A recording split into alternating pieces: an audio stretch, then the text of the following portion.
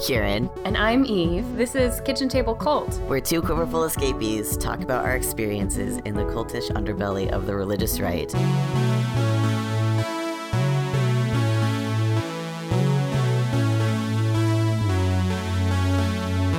Hey, Eve. Hey, Kieran. How are you? I am exhausted, but my midterms are over. Yay. So spring break is coming. You're almost going to be in town. What? So, East Bay, Oakland, Northern California. Do you want to hang out? Let me know. I'm going to be in town. Yes. And we're still thinking about doing like a live recording, I think on the 23rd. Yeah, we'll throw up 23rd. We'll throw up a link. We'll put it live on some social media of some kind, and you can do a full-on proper hangouts while we shoot this shit. Yeah, and if you live in the Bay Area, then hop on BART and get off at 19th Street and come to my office and you can watch. Yay! It's going to be so fun. I'm really excited. I'm so excited to show you Pupper O'Clock, and you will understand why I have this tattoo on my arm. Well, I mean, I feel like I do understand it because I haven't been there proper, but my aunt lives in the area and she works the night shift in one of the hospitals in San Francisco, and so, but she lives pretty close to there, and so she's over by Lake Merritt with walking her dogs, and I've been there so you get it. I've been there with her. Yeah, I haven't been there at Pupper O'Clock proper, but I've been there with her and her dogs at other hours. Nice. Yeah. Well, Pupper O'Clock is like a wave of time between 4 and 7. I'm going to get really homesick for Blanche. You've probably been there. It's going to be a yes. thing. The other thing I want to say, guys, is I am going to be at AWP in Portland the following weekend. So if you're coming to AWP, come find me and say hi. I'll be at the booth for Hollins University's MFA program with the Jackson Center for Creative Writing. And I will also be taking a couple shifts at the Rumpus's table, since I'm now a features editor over there. Congrats. Which, by the way, if you have nonfiction essays that are baller, please submit them to the Rumpus. And I will eventually find my way to them. Go through the regular submittable thing and let me know you're submitting so I can take a peek and see if I love it. That sounds awesome. Yeah, super. I'm having a lot of fun with it. It's really good. It's a good little crew there. Once they ousted the predatory patriarch who founded it. Right. Like, Marissa says it's the Rumpus matriarchy, and I really am enjoying being part of that. It's great. It's great. Speaking of matriarchy and patriarchy, all right, we have with us this week a special guest, Robert from the Behind the Bastards pod, a good friend of mine and a conflict journalist. We're going to hear a lot about that stuff. Another kind of conflict journalist later in this episode, but Robert's been covering the Christchurch shooting, which I think is particularly relevant to what we want to talk about here. So take it away. Yeah, you guys wanted me to explain the term dog whistling. And if you've ever actually had a dog whistle or blown one, you know that you can't hear it, but dogs can. And so that's sort of what the term is it's a signal that can go without being heard by most people, but is heard by the right people. And the Christchurch shooters manifesto was filled with that sort of stuff. The only way to recognize it would be if you spent a lot of time in the same weird corners of the internet that I did when I was like age 14 through 22, 23 or so, starting places like Something Awful and 4chan and eventually 8chan. So he had a number of different little in-jokes in there, references to memes like the Remove Kebab meme, which is actually like, it started out as like basically a joke music video made by a bunch of Serb nationalists celebrating a Serbian war criminal who massacred Muslims during the Yugoslavian Civil War in the 90s. And then it went viral again on 4chan and 8chan in the mid 2000s and sort of like most recently a couple of years ago.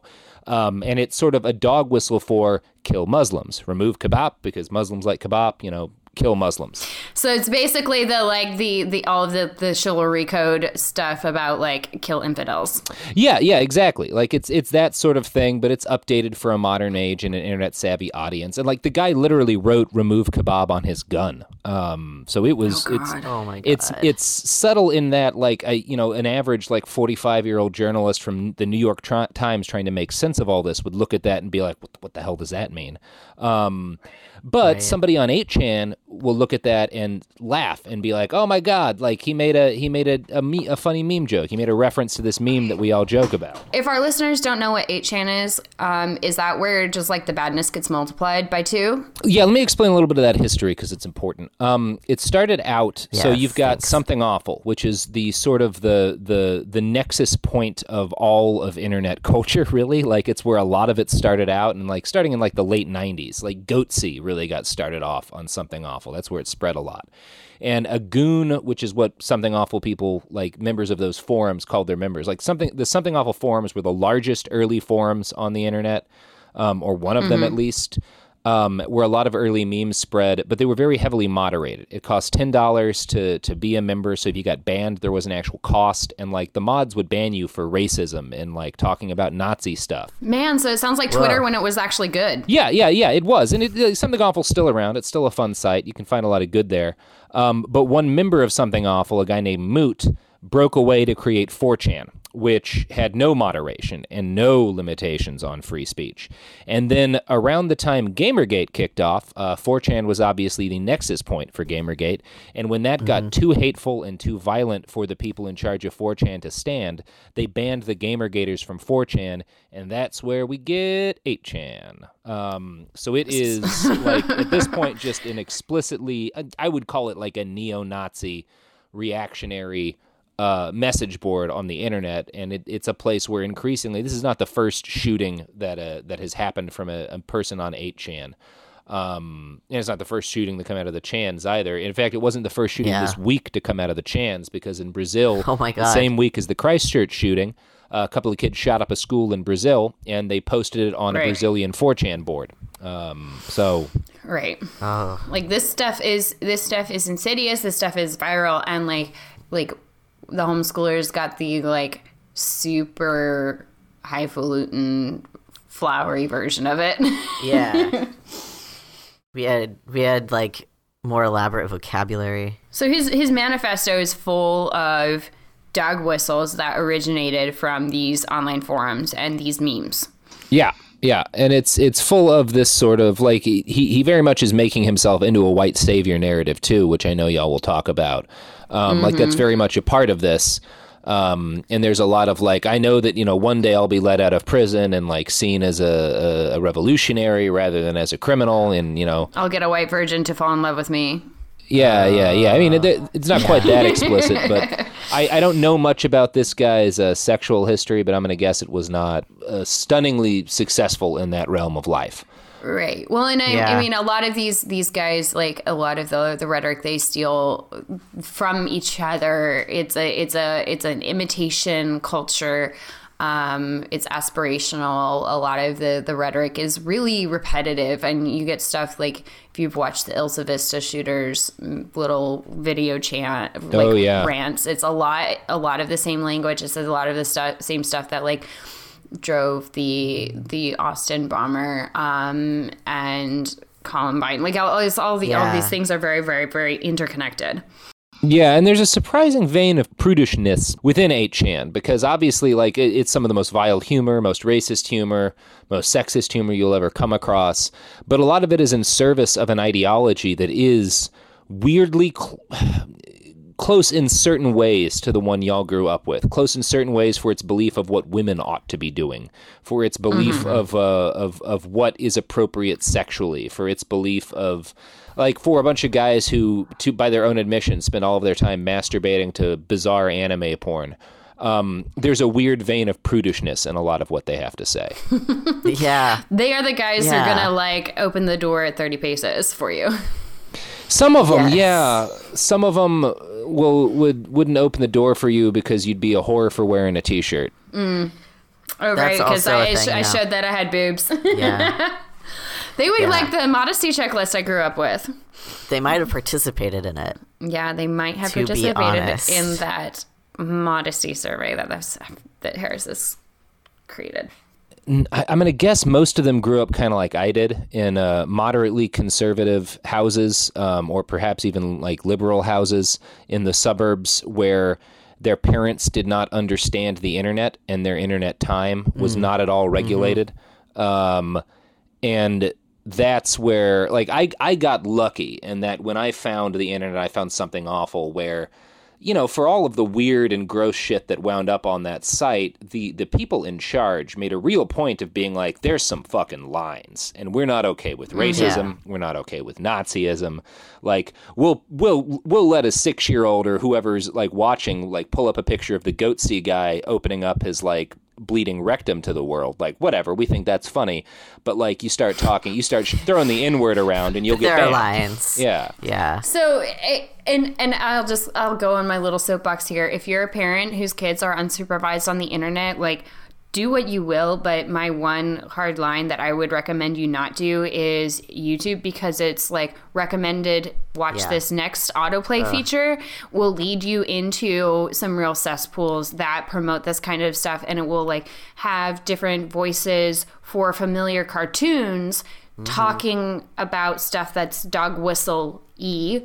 And indoctrinating these kids, and you can look at this video and be like, oh, look, it's the Teletubbies, seems fine, but they're actually what they're saying is totally not.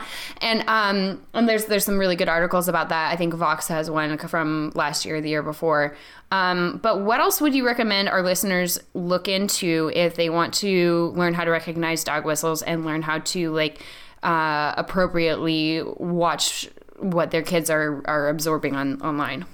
I mean, that's a great question. Some of it is just you have to watch what they're watching on YouTube and pay attention to what they're actually consuming, because the way the algorithm works is it's going to push them towards, like, it can very subtly start with like more and more extreme content, and you kind of just have to be monitoring it yourself. Like, it's one of those things where, you know, when I was a kid, I just couldn't watch certain things, and I think most kids were like that. But it was always like, if you watch something you weren't supposed to, you were like watching a movie with more bloody gunfights or more naked tits. Like, my parents were worried that I might see a naked lady too early, and now kids are like being exposed to Nazism too early. Right. So it's just a matter of like they can't be looking at this shit completely unmonitored. And like, to be honest, like the best thing you can do is apply pressure as a parent to these companies, to the advertisers who put money into YouTube, because that's the only thing YouTube cares about is their bottom line. Like, I don't know, it's one of those things, like we talk about monitoring their online time, but every kid seems to have a smartphone these days, and I don't know how much you really can. I don't know how possible that is. It's something that needs to be fought. So recently, one of my mom friends from CRHE, who is a good advocate for children's rights and some stuff that's really important to us, she was finding herself shadow banned by Facebook for talking about anti-vaxxers in a negative light. And I think she fell into the algorithm of... Facebook's rolled out some new limitations on what they're allowing to be posted on the site in terms of vaccines being related to autism and anti-vaxxer like myths. But I think there's also some stuff that they're trying to roll out in terms of like limiting Nazi propaganda. Do you think that stuff's successful? Do you think that they even know what to look for or what they're doing? Didn't they partner with like Fox News? So I have serious questions. I mean, I have a lot of questions too. I'm just opening it up. Their partnership with journalists to attempt to like curb the spread of fake news and like monitor this stuff better has been pretty garbage. You talk to like Brooke Brukinski and some of the other people who did work with them, and they were not good at it. And part of it's because they're not willing to put any money into it. It's not the kind of thing where you can just have somebody viewing 1,000 things a minute and pay them $9 an hour and give them no mental health care. It breaks people. It radicalizes them. There was a good article on that recently. There's a good podcast on that I listened to recently too. about the content monitors, the farms. It's so tough to like figure out what ought to be done. I do think them attempting to purge anti-vax content is a positive thing. Just like them banning these people is a positive. Some of these people has been a positive. Them banning Alex Jones getting banned from a bunch of these sites is a good thing. It reduced his reach. It has hurt his bottom line. People like Milo Yiannopoulos being platformed has hurt his ability to reach people, and now he's $2 million in debt, and like that. Being platformed means having your platform eliminated across social media outlets. And honestly, like the problem with that is that they want this solution to be algorithmic, and I don't know that I've seen any evidence of that really helping. But when they ban the bad actors, that works, because then those people want a technical solution to a social problem, but it doesn't exist. Yeah. Yeah, the fact of the matter is that what they really need to do, if they want to make the problem better, is spend $500 million creating a sizable fact-checking and vetting operation like a news magazine or an organization would have to do. It's one of those things where I've been talking. My article on the Christchurch shooting went viral, and so I've been on the BBC World News and NBC and CBC and all these other fucking. And we'll put a link up to that so you guys can read it. It's on Bellingcat. And so I've been talking to a lot of journalists about this who are older school journalists. And one thing I will talk about when I try to explain the problem of these algorithmic solutions is, look, if you, working for NPR or the BBC, were to publish something objectively false, you would suffer significant professional consequences.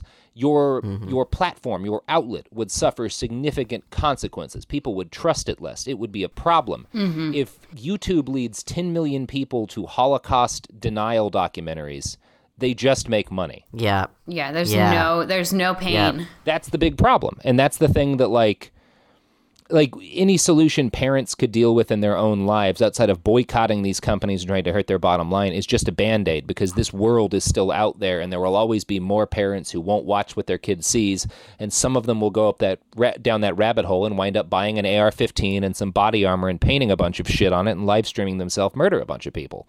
That's just where we are. Right. So calling congressmen can probably help a little bit with this, but probably just like writing letters about this, letting your friends and family know and asking them to write letters about this, complaining directly to the company is probably the best thing that people can be doing. Yeah. That's one of them. Complaining to politicians is good. Like Elizabeth Warren just announced that she wants to break up a lot of the big Silicon Valley companies. I think that's a great step. I think. I think Liz and I think Liz is a terribly disrespectful way to reference her. Senator Warren and Senator Sherrod Brown are also both of them are very up on this. I think there's a couple of their senators who are very aware of the significance of this stuff. The senators from Hawaii, Hirono and Schatz, they're really up on this. Yeah. It's good. And don't underestimate your state politics, or even your local politics. Get a local ordinance passed, get a state ordinance passed. Everything starts local, so start there. Yeah, I think there's a lot of good work being done on that level that could be replicated elsewhere in terms of how people have been responding to Nazi presence in Charlottesville and white supremacists in Charlottesville. It's not perfect, but there's been a lot of activism and heat put on the city council. Activists are showing up to city council meetings. You see that in Sacramento too after that shooting last year. People are still putting heat on them. And so that's the kind of stuff that you can do throughout your state and your municipality in terms of showing up and demanding some action, some referendum or something to be done about these sorts of uncontrolled access to propaganda. There that's are probably really already organizations plugged into the high schools or something that are advocating for this. Yeah. Well, Robert, thank you so much for joining us. Do you have anything else you want to throw out before we let you go? Nope, that's pretty much it. Awesome. Thank you for the work that you're doing. Yeah. Where can people find you and support you? You can find me on Twitter at iWriteOK. You can find my articles on Bellingcat, which is a great investigative platform that you ought to be reading.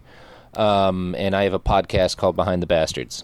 All right. And you recently threw up a Kickstarter, right? Oh, a GoFundMe, but that's already made more than enough money. Okay. Nice. That's a great problem to have. Dig around and see if you can help them out further. I mean, he's doing really good work researching this stuff, and it's very important and timely. Well, So, if you've got money you. that you want to send it towards the Rural Organizing Project. They're doing great work in trying to de-radicalize rural communities in Oregon. They could sure use your money. It's important stuff. We will Great. we'll put the link in the notes. Yeah. Sweet. Thank you so much for your time. No problem. All right. See right. y'all. Bye. Bye.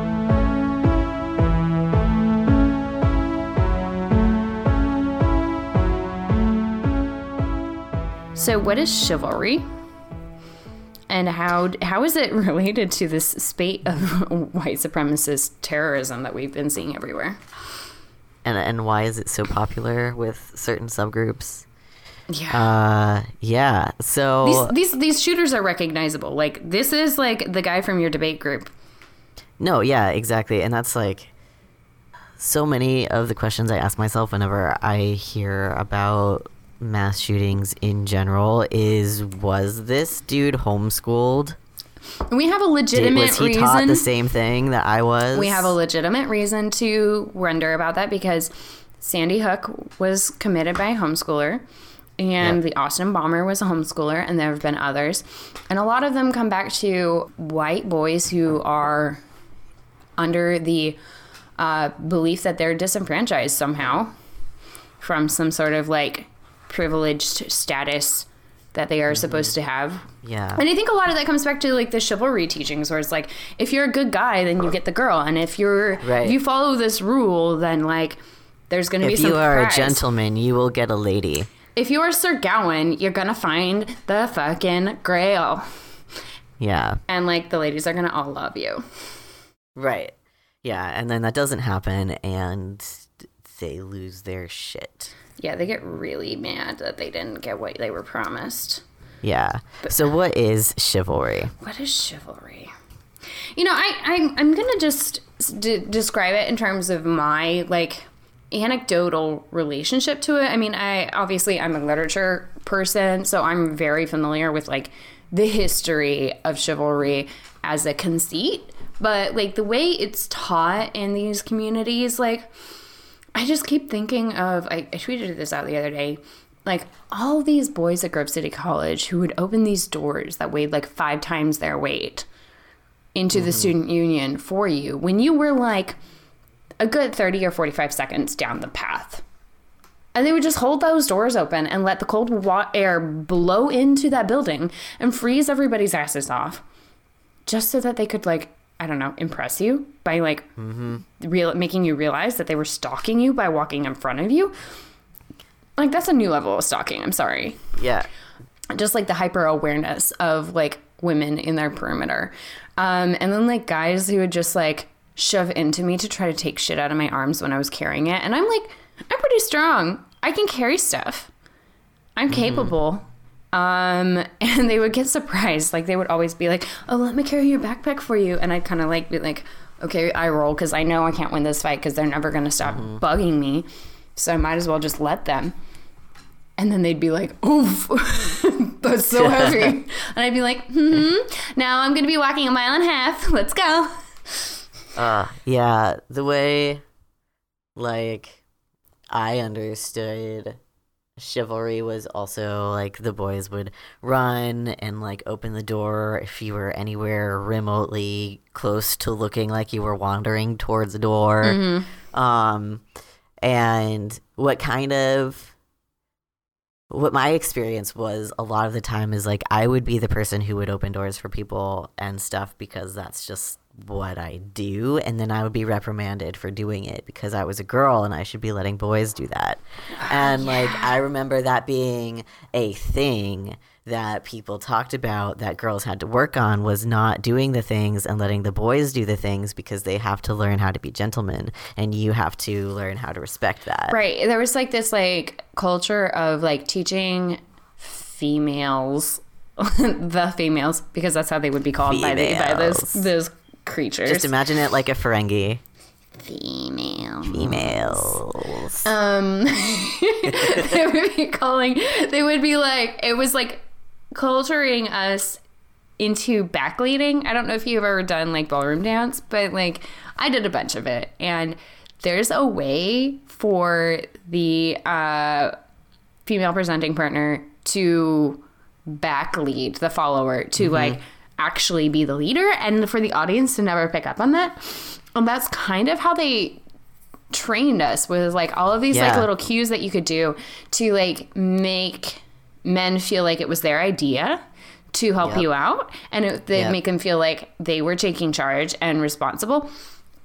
I mean, on the flip side, that's like a real weird burden. And I know a lot of the guys who've since come out of that have like talked about like how much pressure they felt to like have their shit figured out when they didn't, and to like take leadership when they didn't feel comfortable doing that, and to like be assertive when they knew like one of the women around them knew better what to do and they didn't.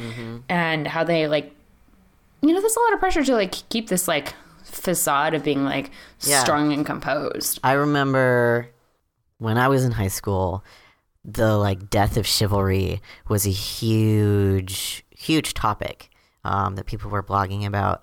And I remember, like, it wasn't even just blogging, like people were writing books about it. It was in the books we read. Like Gia Henty was super popular and we can get into him in like 10 minutes. Oh my god. But, yeah, we're gonna get there. Yeah, but a lot of men were writing about feminazis, and they're throwing that word around all the time, which I think is super ironic, and we'll get to that. Yes.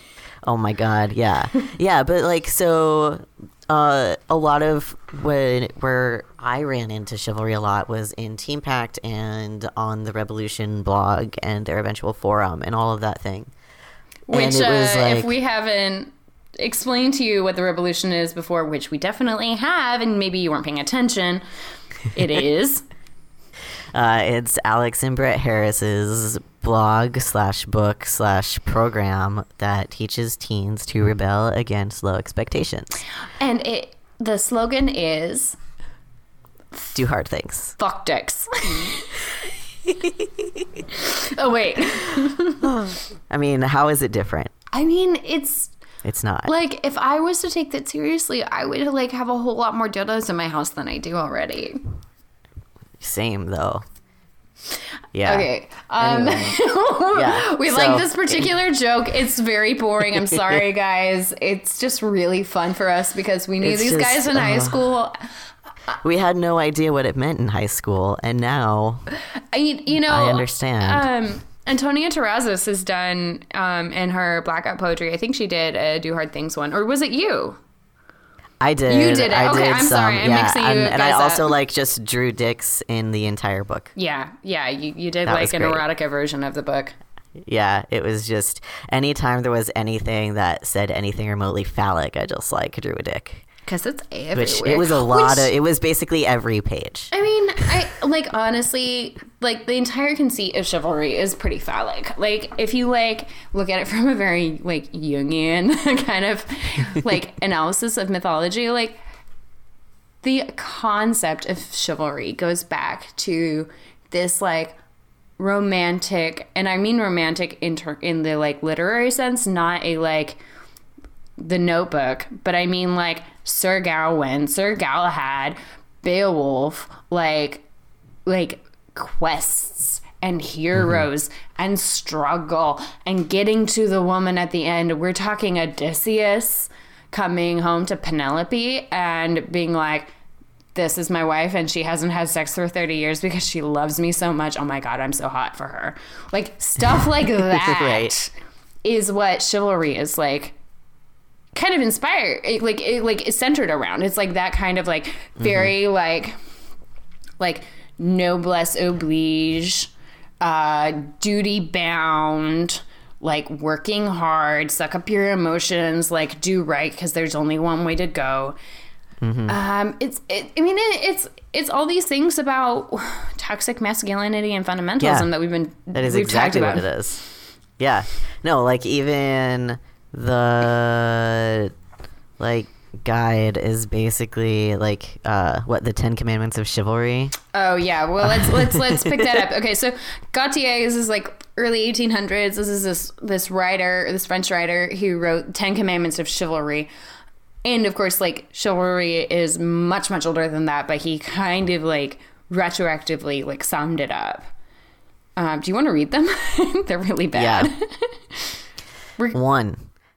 Thou shalt believe that the church teaches, thou shalt observe all its directions.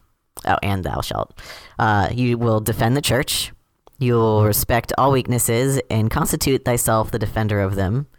You will love the country in which you were born. You will not recoil before your enemy. Which basically means when he challenges you, you gotta fight him. Right. That doesn't mean you can't wince. That doesn't mean you can't like yuck his yum. That's not what that means. That means when he says, "Fight me, bitch," you say, "Okay, where?" Yeah. You're like I'm missing. It's a glove. Oh, It's throwing been down the thrown gauntlet. Thank you. I'm like, it's gaunt something. Not the skinny kind, the kid Right, glove kind. yeah. You will make war against the infidel without cessation and without mercy. And by that, they mean Muslims. Yeah. This is getting into everything we're talking about later. It is later. not subtle. Oh, God. Yeah. Or everything we talked about earlier by the time you get this.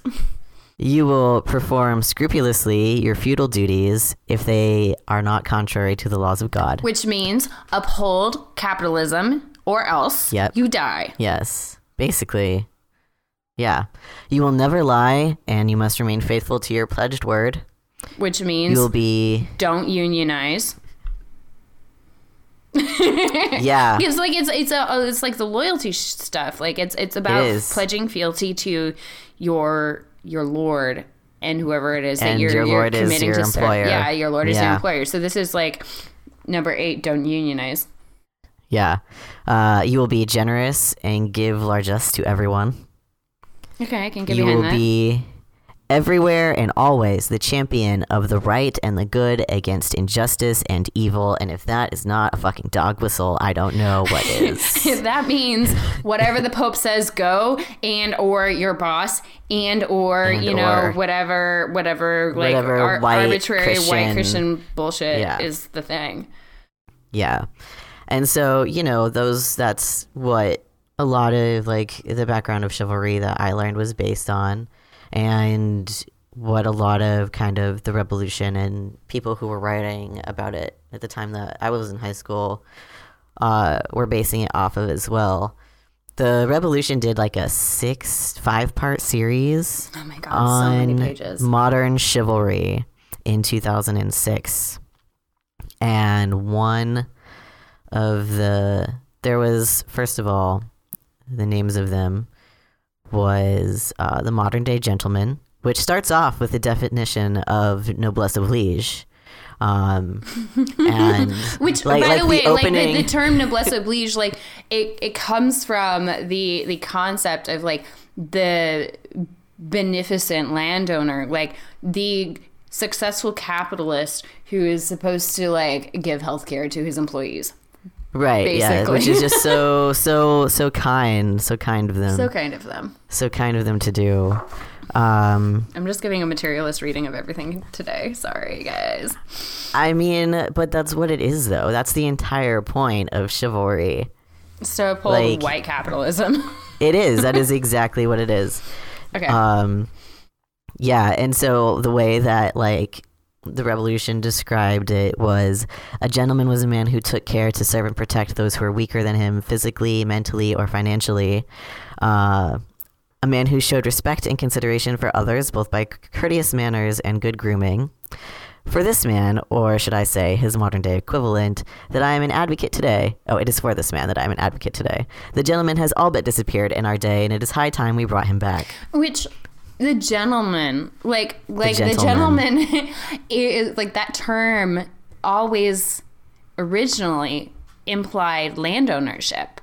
That implied that you had peasants in your service. That implied that you were upper class.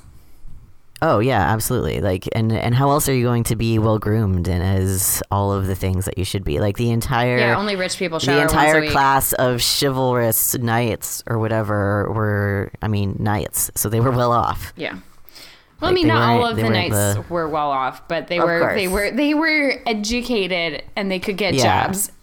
Right. Like they were able to become knights. Their mothers bribed their way into Yale. Right. Exactly. USC. Whether or not they were smart, that's another matter, but they got into USC. Yes. Okay, and oh, sorry, go ahead. oh, so the one that's called When Lancelot Comes Riding Part 1 has this great anecdote. That is, imagine that a princess has been kidnapped by an evil ogre and locked in a dark, gloomy castle. But suddenly, a brave knight in shining armor rides up on a white horse, swims the castle moat in full armor, wins a hard-fought victory over the vicious ogre, finds her cell, and calls out, "Stay back! I'm going to break down the door to free you." Wouldn't it ruin the story if she responded, "Oh, don't bother, I wouldn't want to inconvenience you"? Sadly, this is the way many modern-day fairy tales end. A gentleman tries to serve a girl. She responds by being embarrassed because she doesn't want to inconvenience him, and he is discouraged from acting the part of a man. No, actually, he smells bad and like lives in her mom's basement, and he's been stalking her online for months, and she's like, "Please go away. I have a restraining order." Yeah. I gotta say though, like, let's just like take a second to acknowledge the fact that Lancelot is the one that like Queen Guinevere cheated with. Yeah. Like, you know, given the circumstances of that, like, she thought that her husband sent him to have sex with her. If I'm not if I'm remembering this correctly, I could be misremembering it. Sometimes that happens, but like, Sir Lancelot, like, very well may have been a rapist. Like, they're just, like, kind of upholding this guy. At the very least, he's a fucking philanderer, which, you know, like, we don't have any problems with consensual philandering, but, like, this was not consensual according to the story. Anyway, just an aside. Right. Well, you know, what is, like, women are just supposed to be there to accept your serving. And, you know, like so many of the posts that they wrote about this was about what boys should do and how girls should respond. Like, it was boys should be doing this thing because it's selfless and good, and girls should be allowing it because feminism is bad, and, like, it didn't take into account how this actually works in practice. Right. Obviously. Okay, so I think this, like is a really good segue into the connection with abortion and pro-life rhetoric. Yeah. Because a lot of times I think there's a lot of like pathetic white dudes who have never had a significant relationship with a woman who is not their mother, who think that they are pro-life and think that that is the way to be chivalrous and kind to women, and really think that they know what's best for our uteruses, those of us who have them. And so it's like this conceit is really dark because it's this like, I know better than you about what's good for you. Yeah, so I mean, okay, sure, like, holding the door is kind of innocuous, but the assumption is, like, I can do it better, so I should do it. Yeah. So... And also, like, I have to prove to you that I'm, like, some kind of whatever. Yeah. So I have to do this. Right, exactly. So it's just, like... Yeah, it just gets very complicated very quickly when you, like, start peering into it. Like, at first it kind of looks like, oh, that's nice. Like, yeah, sure, I want flowers. Like, I want some help moving. Like, cool, I'll use this, like, tool. But this tool is really, really gross. And it's been up the asshole of white supremacy for, like, the last 500 years. Ever. Like, since it's been invented, really. Yeah, longer like, than that. That was the entire point of it. It's the entire point of it was to be used as a dildo for white supremacy. Yeah. So anyway, basically, like, where I'm going with this is if you look at the rhetoric of men at pro-life marches and at men who are involved in terrorism at abortion clinics, we're going to put up a link to a particular story from the New York Times from 1984 or 1985. 1985 in Pensacola, Florida, where there's like this really great evil little Christian school that you should look up sometime if you want to be horrified, Pensacola Christian College. But these bombers were these Christian kids who called themselves protectors of the code. And according to the New York Times article, their mission was to defend the ideals of chivalry. And they bombed an abortion clinic on Christmas. Because that's so chivalrous. That's so chivalrous. That's how you help women. Mm-hmm. Right. You make pipe bombs for Christmas. Yep. That's what we want. Mm-hmm. Mm-hmm. Yeah. You like remove their access to healthcare. That's very chivalrous of you and kind. Thank you. Yeah, that's God's work. That's how you protect the code. Thank you very much. And I think this gets into my next big point. Like, a lot of this is centered in the virginity cult. Oh yeah. And it's meant to uphold it. That's like the enforcement right. of it. So Sir Lancelot's like big deal was he was a virgin, and he was like saving himself for Queen Guinevere or nobody. Like on the flip side, there's this whole like chivalry is historically behind a lot of the language of the KKK and of lynching. Yep. If you look at like how the Confederates talked, a lot of it was like this like really twisted like we have to protect our women and children, and they didn't finish the sentence, but like if they were going to finish the sentence, it'd be from being raped by black men. Like that was their idea of what was going to happen. So there's this like there's a fetishization of black bodies as like perverse and sexual and animal, which really connects to our henty stuff later. Mm-hmm. And those are all like absolutely false. And then there's this whole thing about like, and because of that, they're going to attack white women who are the paragon of virtue and holiness and purity and like Mama Mary, like Holy Mother of God. Like, let's like draw all of the parallels to like virgin horror shit. So a lot of the lynchings, when you look at the history of that kind of violence, I think there's this story from 1924 that I've been reading up on today. Raymond Byrd was a black man. He's 31. He was from Wytheville, Virginia, which is near where I live.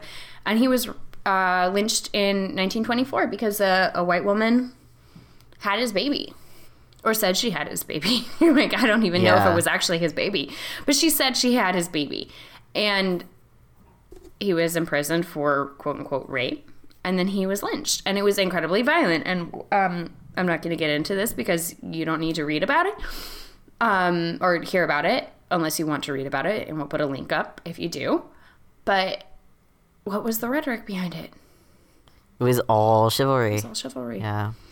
You want to carry this on and talk about the KKK? Yeah, so in their constitution, it says, this order is an institution of chivalry, humanity, justice, and patriotism, embodying in its genius and principles all that is chivalric in conduct, noble in sentiment, generous in manhood, and patriotic in purpose. Like, this is... Yeah. It's all based in that. It's almost like chivalry was created to uphold white supremacy. Like, I mean... Like, let's talk about, like, all of the crusades in the Middle Ages were about white supremacy. Yep. Like, Yeah. Absolutely. Yeah. Well, and so, like, it's not surprising that that's something that has permeated through this whole time. Right.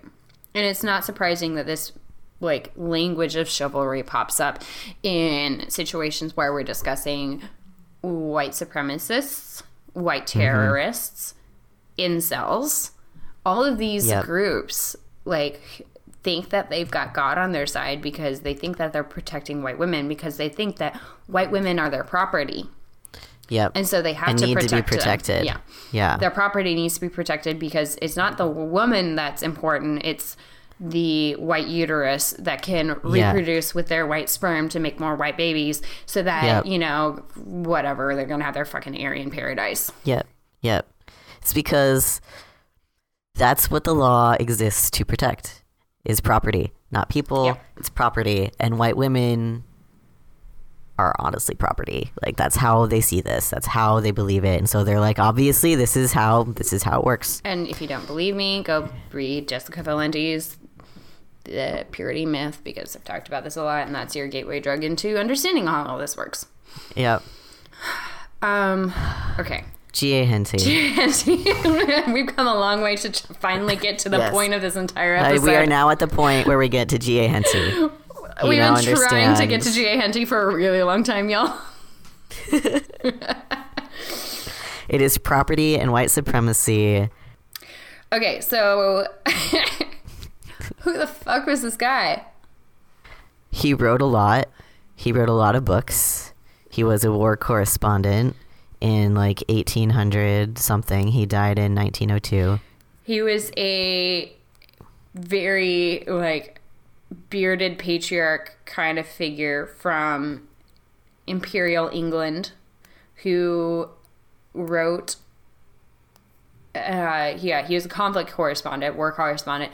I mean, he basically like followed the British Empire as it was expanding and wrote about it. Like, he reported on like India and the opening of the Suez Canal. Like, he was there for all of these like big deal moments where the British Empire, like, and its insatiable appetite for brown bodies and blood and destruction and property got what it wanted.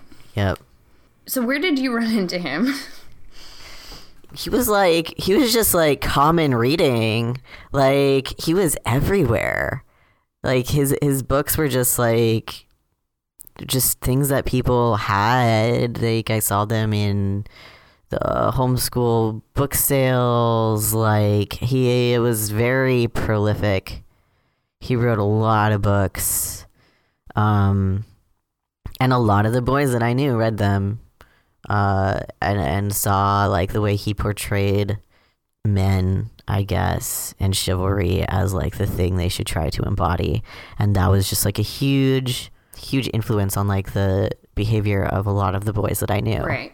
Okay, so we got to go back a little bit in homeschool, the constellation of homeschool history, to explain how G.A. Henty became so popular in our world. Yeah. Because we had so many of his books, like so many of these like gorgeous hardcover, like thick, luscious paper with like, you know, embossed titles. Like, these were like $30, $35 books. And homeschool families had dozens of them. Oh, yeah. And okay, so I've talked about Auburn Avenue Theology before. I'm going to talk about it again. It's this like collective of Presbyterian conservative thinkers and like pastors and theologians, these leaders in the Presbyterian, like Reformed Presbyterian, like far right wing Presbyterian community, who got together and were basically trying to push theonomous teachings and like come to an agreement about like how their theology worked in terms of theonomy. And when I say theonomy, I mean like God has predestined America to be a Christian nation, and before Christ can return, we have to return it to biblical law. Like, we have to return Christ to like we have to return the United States to like a situation where like stoning a rebellious son is legal. Basically, we need to go back to being puritanical. Right. Yeah. And Douglas Wilson was one of these guys. And Douglas Wilson is a big writer who's involved in like the revitalization of these like neo-Victorian values. So you see him writing books about betrothal and courtship. We see him writing about biblical manhood and womanhood. He's prolific. He is, I guess he's the guy who founded that really weird little Christian school in Moscow, Idaho, and like basically runs his little cult there. And he's like a slavery apologist. And he believes that he's like one of those guys who's like, yeah, but the war between the states, because he never calls it the Civil War. The Civil War. Yeah. He's like, the war between the states was just about the government overstepping. Mm-hmm. And everybody was actually behind enslaving humans because that's biblical. And, slaves were required to submit to their masters, and their masters were supposed to teach them Christianity, and that was their noblesse oblige. Like, I mean, he's like basically tapping into all these language, all of these dog whistle pieces that are like present in the Harris writings. And the Harris kids like grew up indoctrinated by this stuff. Yeah. They grew up being kind of discipled by thinkers like Douglas Wilson. Yep. So Douglas Wilson, we're going to put a link to this PDF that's like real fucked up. This is his book. That's a little pamphlet on like basically an apology for Southern slavery as biblical. Yeah. He basically says that Jerry Falwell believed that slavery was biblical as well, which like, I mean, yeah, it was. This is part of why the Bible's so fucked up. This is part of why the church needs to like denounce racism and like deal with this. Exactly. But Douglas Wilson also helped mentor the founders of Vision Forum. Right. Yeah. And we've talked about Vision Forum before. Yeah. So they, run a lot of the sort of media for homeschoolers. They had like a film expo thing. They write books. There's a bunch. They do a lot of indoctrination. Yeah, and Doug Phillips is the founder, I guess. They also brought back a lot of. They had a publishing arm, and they brought back a lot of this Victorian propaganda literature and got it reprinted because a lot of it was in the public domain, and so they just started making a ton of money off of reprinting Henty books, basically, among other things. Yeah. I think they were the primary publisher of them. I don't think anybody else did. Yeah, no, I think they were the primary. Okay.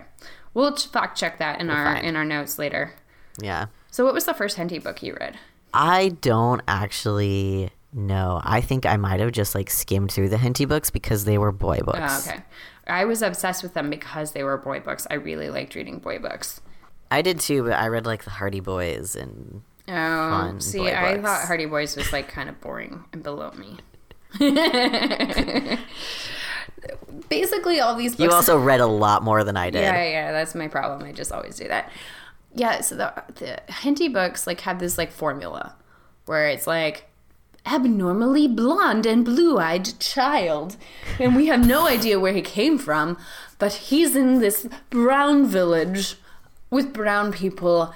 And suddenly he realizes that he actually belongs with ex-imperial force, or not. Right. And other imperial force is coming to oppress ex-Aryan community. And he must save the day.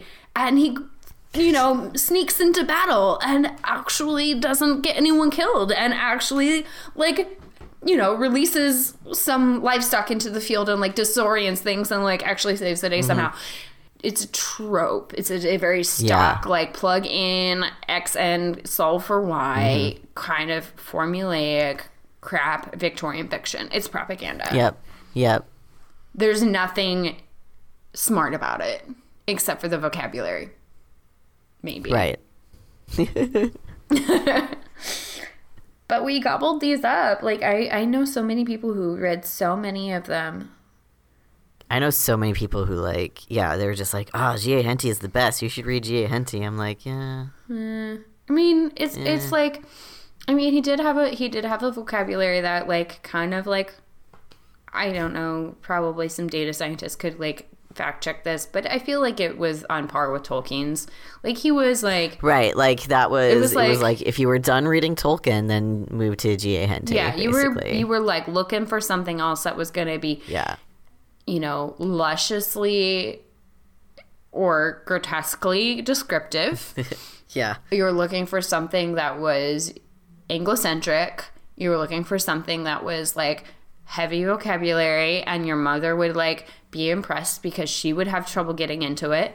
And you read Ivanhoe already also, and so you were looking for something else, and this is what you went to. Yeah, I just like read Ivanhoe and I stopped there. Ivanhoe is bold as crap too. Oh yeah, it really is. Ivanhoe bored me to tears. Actually, it was a struggle. I was like, geez, why do I have to read this book? Right.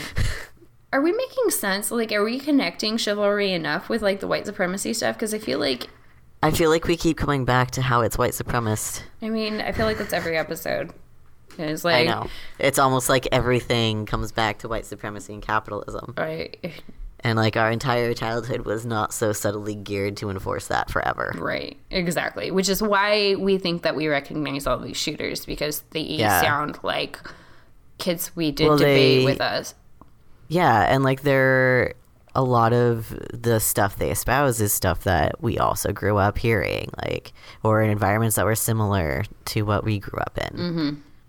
Well, let's finish damning Mr. Henty for his white supremacy here. Do you want to read this quote from one of his novels? It has a chapter called "The N-Word Character." I've highlighted it. Yeah, I will read the quote. Read this horrible quote. We're finding this. Yeah. This was mined by Rachel Maddow a couple years back, in I think 2010 on her show, and we'll put a link up to that transcript up there too. Yeah. So there was the chapter, and the quote is, "They are just like children. They are always either laughing or quarreling. They are good-natured and passionate, indolent, but will work hard for a time, clever up to a certain point, densely stupid beyond. The intelligence of an average N-word is about equal to that of a European child of 10 years old. They are fluent talkers, but their ideas are borrowed. They are absolutely without originality, absolutely without inventive power. Living among white men, their imitative faculties enable them to attain considerable amount of civilization. Left to their own devices, they retrograde into a state little above their native savagery." So can we just, I mean, he's dead, but like I want to strangle him many times over. Let's find his grave and pee on it. Let's have a party and do that. Let's burn a pile of shit on top of it. I mean, basically, like, this is like he's not being inventive here. This is the language of empire. This is the language of that time. This is the language not just of that time, but this is the language that we got told was our cultural inheritance. Yeah, and like I was never told this explicitly, but that whole thing was implied whenever race came up in any like book that I was reading or history. Like, it was always that people of color are lesser and less intelligent, and that's just how God made them, which is such fucking bullshit. But like that was, it's seeped in everything. Right. So you'll see Henty saying this stuff.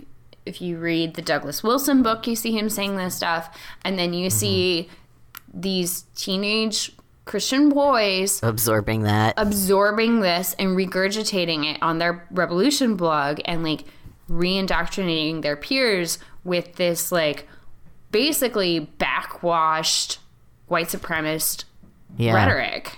Yeah. It like by the time it got to the Revolution, they were like, we're colorblind. We don't see color. Color doesn't exist. But it's still there. It's permeated. It's still there. Yeah. So, this is stuff that we've been paying attention to for a long time. This is stuff that like the more we dig into it in this current political atmosphere, the more we realize how it's all interconnected, and you can hear us like figuring it out as we're talking to you. But like, it shouldn't be surprising, and it doesn't surprise us when this stuff becomes violent, and when this stuff is the rhetoric that backs up our country's really bullshit and lax gun laws. It's because like the rhetoric for gun laws is basically tied to chivalry stuff. It is entirely tied to saving the women. Like that's whenever people talk about about like gun control, the first thing that comes up is, but how will we protect the women and children? Right. And it's like, not this way, clearly. And I like shooting guns. I do not own one, but it is something that I occasionally enjoy, and they scare the hell out of me, and I don't want to live with one because this is where it comes from. This is why it's prioritized. This is why it's valued. I mean, the history. I mean, the history of gun ownership is like basically like, let's kill savages. Like that's where they were invented. It's only acceptable for white people to have them. Yeah. And the law exists to keep white people having them and no one else having them. Mm-hmm. And yeah, it like so many people that I grew up with believed this stuff and have literal arsenals in their like entryway closets full of like ammo and grenades and guns that are somewhat military grade, you know, just in case the day comes where they have to protect their family. Yeah. And I mean, I can see, I'm not going to endorse, but I can see and understand a rationale that says that like queer people right now need that kind of stuff and journalists right now need that kind of stuff because they're being actively targeted. I feel that sometimes and I think about it. By violence, and there's a good logic there. But honestly, like the less that these things are around and available, the better for our society. Yeah. Anyway, that's a whole tangent. Right. That's an entirely other thing. Yeah. Well, this episode got really dark. I'm glad to the Twitter person who asked us about it. Yes. Thank you for mentioning chivalry. Yeah. Our friends on Twitter are great when we ask them questions. Ask us more questions, guys. Yes. Ask us more questions because Eve is coming down and we can totally do a Q&A podcast. Yeah. So, you know, if you like this podcast, you should really, really support us on our Patreon. You know, we are freelance writers and activists, and all of this stuff that we're doing for you because we're passionate about it and we love it, and it doesn't pay our bills. So please help us. Really Please buy us some beer. Please keep our lights on. Please help us buy new phones. I don't know, whatever it is that we need that like is dying this week. We need to stay alive. Healthcare, oh my whatever. God, so many things. Yeah. Basic shit. Healthcare. The music from this episode is by The Heavens from their album Stenazo. You can find our contact info, the way to email us questions, and a link to our Patreon at kitchentablecult.com. And our Patreon itself is /kitchentablecultpod. Please join. It doesn't cost a lot. You get early access to stuff. Yeah, and if you're in Oakland, the Bay Area, next weekend, and you want to come watch us do a podcast, come hang out and meet us. Do it. Follow us. We will announce it on Twitter and email and Patreon. So follow us all of those places. Get in touch. Yeah. And we will see you next week. Or hear you. Yeah, you'll hear us. You're hilarious. Yeah. Okay. Thanks for joining. Bye. Bye.